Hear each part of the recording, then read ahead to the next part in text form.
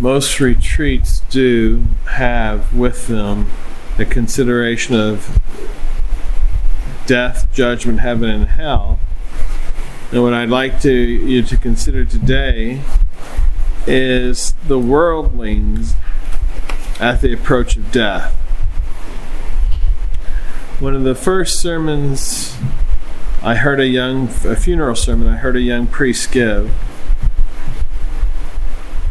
before I was ordained. He started out the funeral sermon saying, "We're all born to die. We all will die. In every age, we have homes, we have cities that are filled with people. 10 years from now, they will be filled with new inhabitants. And many of the pre-existing inhabitants will be assigned to the grave. We are born to die. However long our life may be, a day, an hour will come, which will be our last. And this hour and this minute is already determined by Almighty God, even the second that we're to die. God has borne a great deal of patience with us. There's some of you at the venerable age of 60, 65, maybe 70 at tops here. The saints would prefer to die rather than to offend God. God has been most merciful to us to permit us so much time to repair the damage we have done to His honor and the damage that we have done to our souls. In a few years, we will no longer be living on earth. As we have heard the bell toll for others,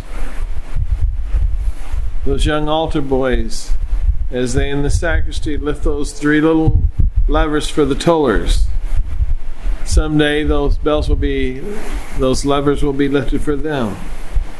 Someday that tolling bell will be sounded for them. Now, we read the names of others inscribed in the obituaries. Our name will one day appear on that list. In a word, there is no alternative. We all must die. And what is more terrible is that we can die but once. Once a soul is lost, it is lost forever. We will be alarmed when it's announced that I'm calling the priest. You need to be anointed. You must receive the last sacraments. They might say there's no time to lose. Since this retreat began, I have 2 gentlemen in Cleveland that are requesting to be anointed before their surgeries this weekend. Neither one of them have life-threatening surgery, so it's unlikely that they'll be anointed before the surgery. I'm not going to cancel my conferences at the retreat and make my way to Cleveland when one is uncertain that he's even going to have surgery, when it's going to be, and the other where he's going to be. Then we will see our relatives and our friends. When the priest is called, they will leave the room. And nobody will be there but the confessor. Let us not wait until our death, dear men, to give ourselves to God. The worldling schemes to do such, to give to God at the last minute. When we should have loved God every minute of our lives. Many times the worldling has prepared trips abroad, vacations, made meticulous plans. How much gas is going to cost? How much we're going to use? Where are we going to spend the nights? How much we're going to spend on food? What recreations we're going to have? But at the approach of death, there's so little preparation. This individual becomes confused and fails to make adequate preparations for the most important journey of his life. As the worldling approaches death, fear and dread sets in, and he's incapable of putting his affairs in order. His agitation makes him incapable of doing any virtuous act. Whatever he sees or hears adds to his fears, adds to his distress. All worldly things now become to him, those which he prized, those which he put above his salvation, now become to him thorns and remembrance of the past pleasures, honors, vanities, and friends who have withdrawn him from God, now alarm him and now torture him. What will be his terror as he reflects? In a short time I shall be no more. I know not whether I shall be happy or miserable for eternity. What consternation the very words judgment, hell, eternity strike into the soul of a poor dying worldling. When I printed the word worldling on my computer, it came up red. I don't know if it's such a word or not. That's what I'm using to describe one attached to the world. Our Redeemer has died for us. It is from his precious blood that we hope for salvation. We must grieve for having offended him. Doesn't it make you grateful to think that there are many men your age that have never received our Lord in the Blessed Sacrament, and yet God has been so good to give him to you each Sunday? Some of you are daily Mass goers and daily communicants. Our Redeemer has died for us, and from his precious blood we hope for salvation. We must grieve for having offended him. Imagine yourself, a man, seized with your last illness. He, but a few hours ago, heavily involved in slander, threatening others in anger on the road, ridiculing others as not being as noble as yourselves. And now that man is paralyzed. He's deprived of all power of his body, his senses. He cannot speak. He cannot see. He cannot hear. The unhappy man thinks no more of his engagements. The thought of the accounts which he must soon render to God alone occupies him. His relatives weeping in sad silence surround him, and his confessor tries to assist him. He sees the physicians collecting in the doorway of his room. They're consulting together, which shows him how things have taken a tragic turn for the worse. They're confused as to how to make this patient, this dying person, better.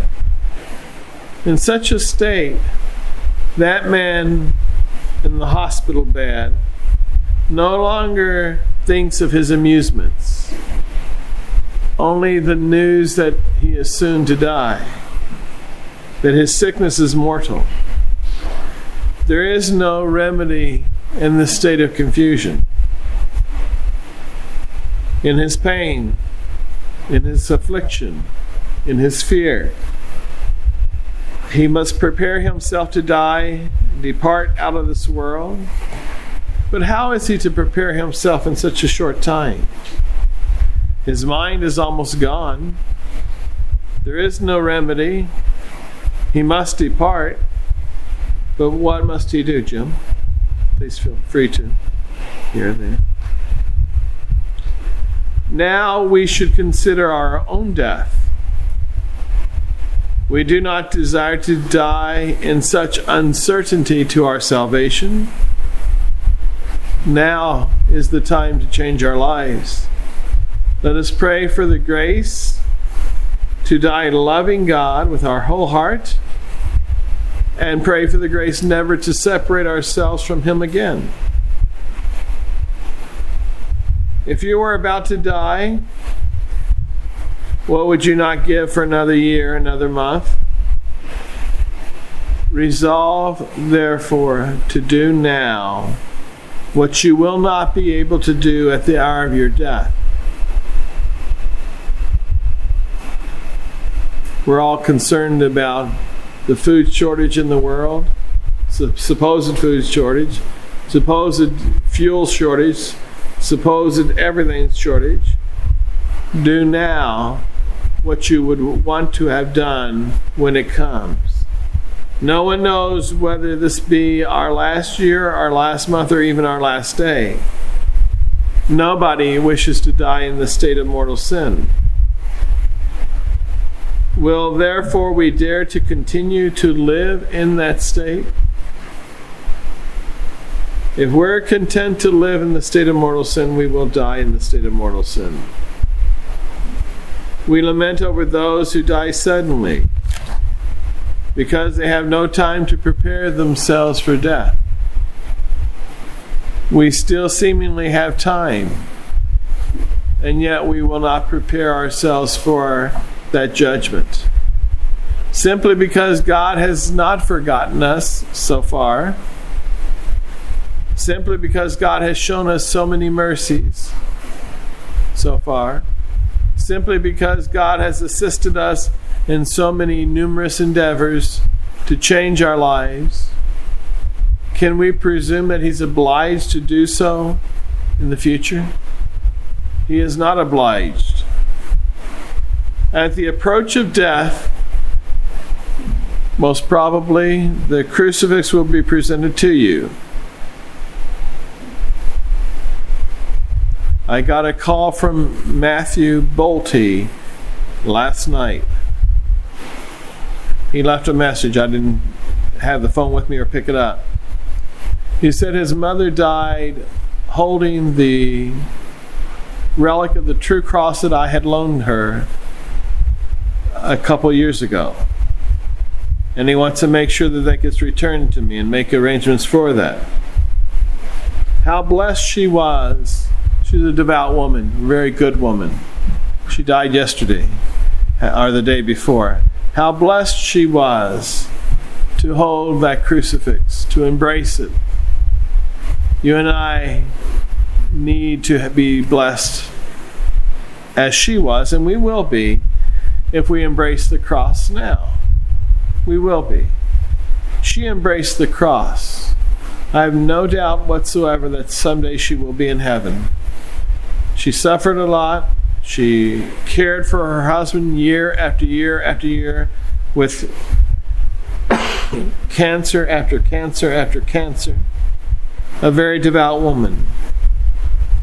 At the approach of death, the crucifix will be presented to you, and you will be admonished that Jesus Christ must be your only refuge, your only consolation, your only concern. To those who have but little love for the crucifix, to them it will be a subject of fear rather than encouragement.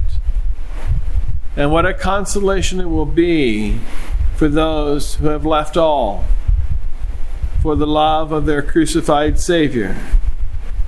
Christ should be our only love in life and in death. And that is what is meant when you say at communion, or when the priest elevates the host, my God and my all. Let Him be that. He can be your God and your all in your shop, on your farm, in your business.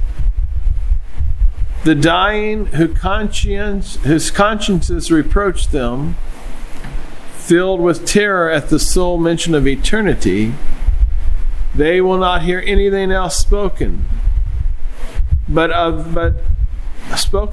their sickness, physicians and remedies.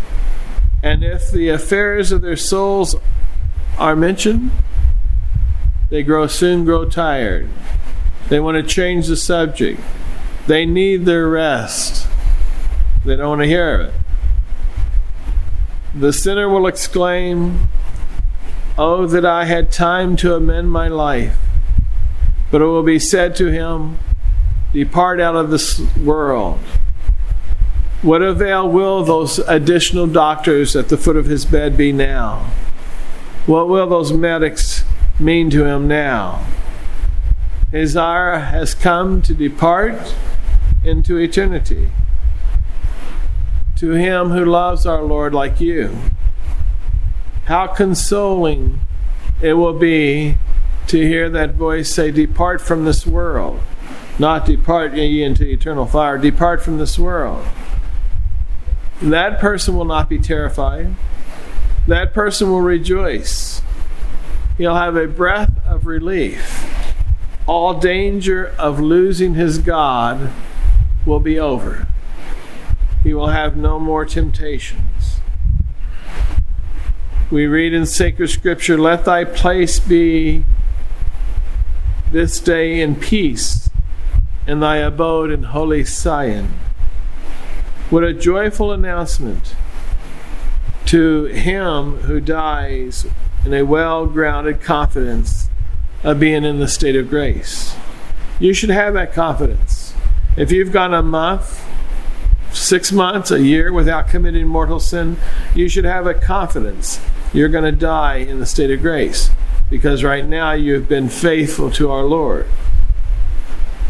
If you're making true efforts, and let's say you failed yesterday or you fell a week ago and went to confession, that's a sign that you're going to die in the state of grace as well. The fact that you have a well-founded resolution.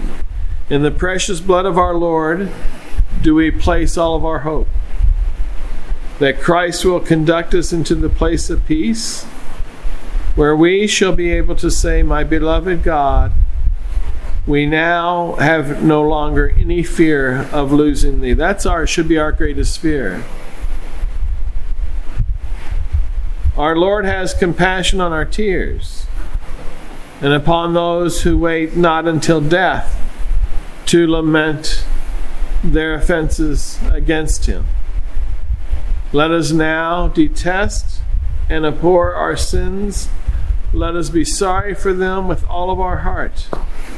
Let us now love him with all of our heart, who we once detested in committing sin. Many times have I read the following prayer for the dead. Remember, O Lord, he is thy creature. He is not made by strange gods, but by thee, the only living and true God. God created you not for yourself. He created you for himself. If we have once despised him, let us now love him with all of our hearts. He who has but little love for God, for Christ, will tremble at the appearance of Holy Viaticum. But he who, on the contrary, who has loved only our Lord, will be filled with confidence and love when he beholds our Lord there to accompany him on his passage into eternity.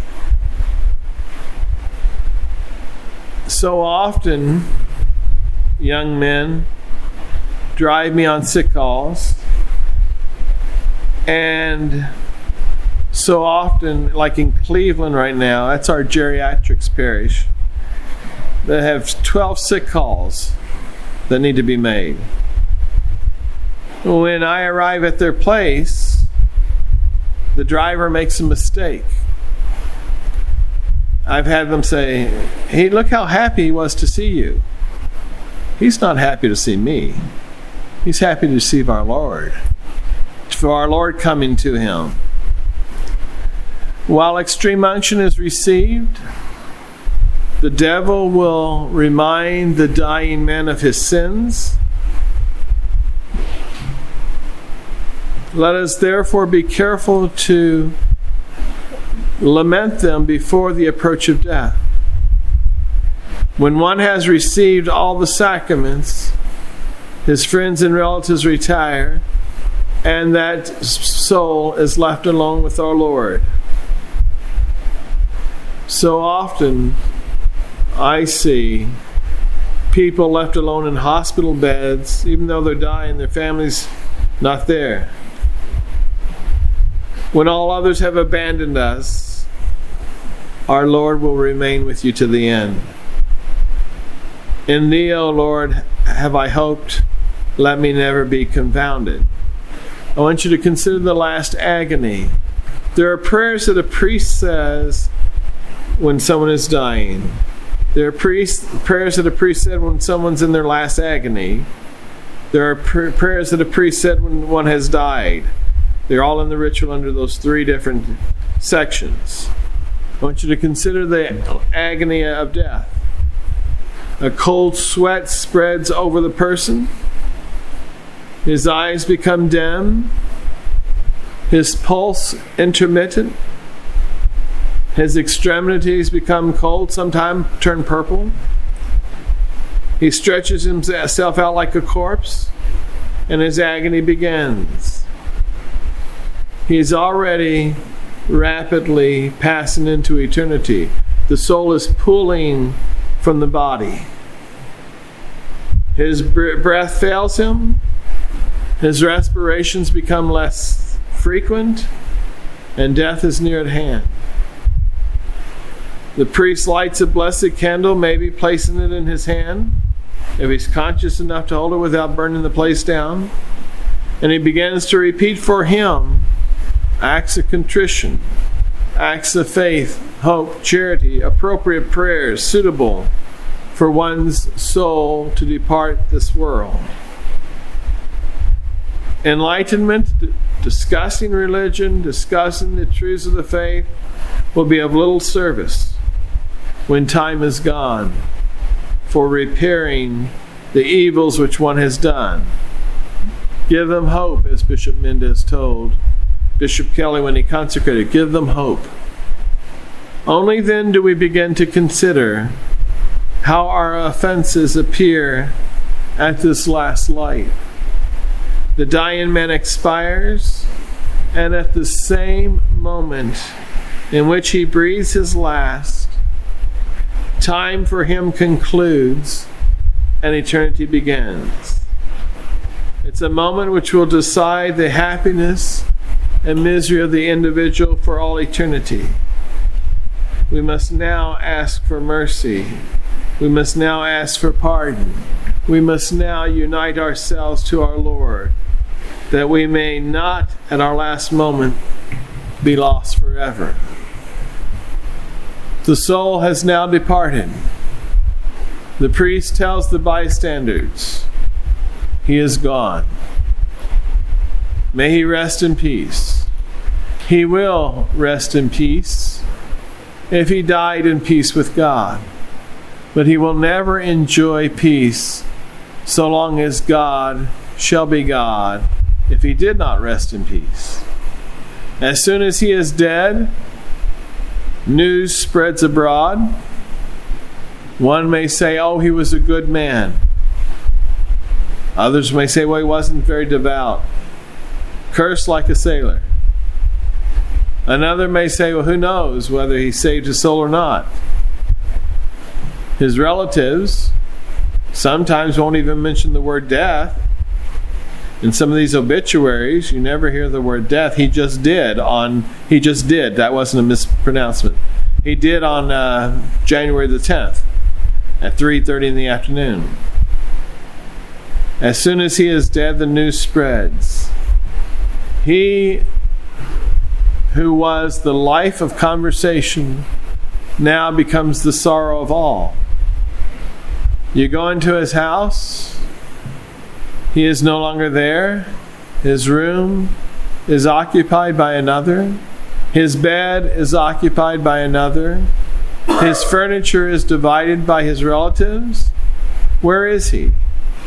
Well, his body is in the grave, but his soul is in eternity.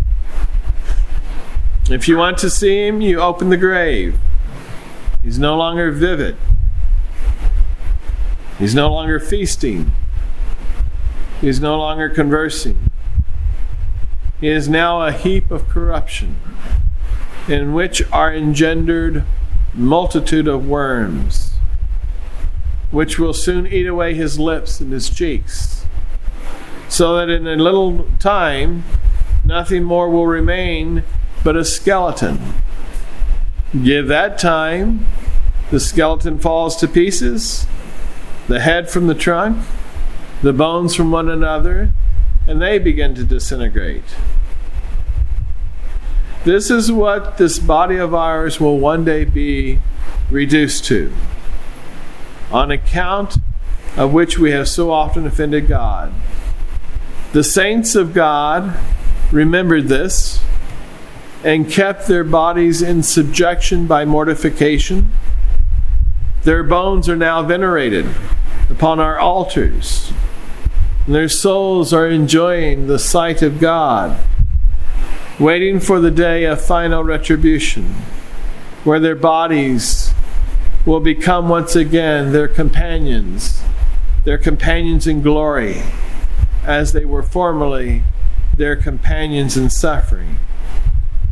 St. Camillus, looking on the graves of the dead, was accustomed to say, "Oh, if these were alive, what would they not now do for eternal life? And I who am alive, what do I do? What am I waiting for? Our Lord has not yet condemned me with the reprobate on account of my ingratitude. Others have offended him in the midst of darkness and ignorance, but we, traditional Roman Catholics, have offended him in the midst of great light. We know what is wrong, and we have still done it. God has sufficiently enlightened us to know the wrong which we did in committing sin, and yet we closed our eyes to the light. We trampled on his graces, and we turned our backs upon him. I want you to consider the death of the just, a very positive thing. Every morning, at prime, the priest, before he reads the martyrology, that is all the list of the martyrs throughout the centuries on that day who gave up their life for our Lord, precious in the sight of the Lord is the death of his saints. St. Bernard says that the death of the just is called precious because it's the end of their labors, because death is the gate of life for them. To the saints, death is a reward because it is the end of their suffering pain, it is the end of their struggles, it is the end of their fear of losing God. It is precious. The word depart, which is such a terror to the worldlings, alarm not the justes, because to them it's not painful to leave the worldly possessions that they have accumulated. They didn't become attached to them. God was their only riches.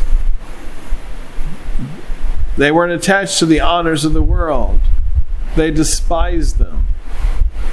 They weren't attached to the relatives, such that the relatives displaced God in their lives. Truly, God was their only portion in this life.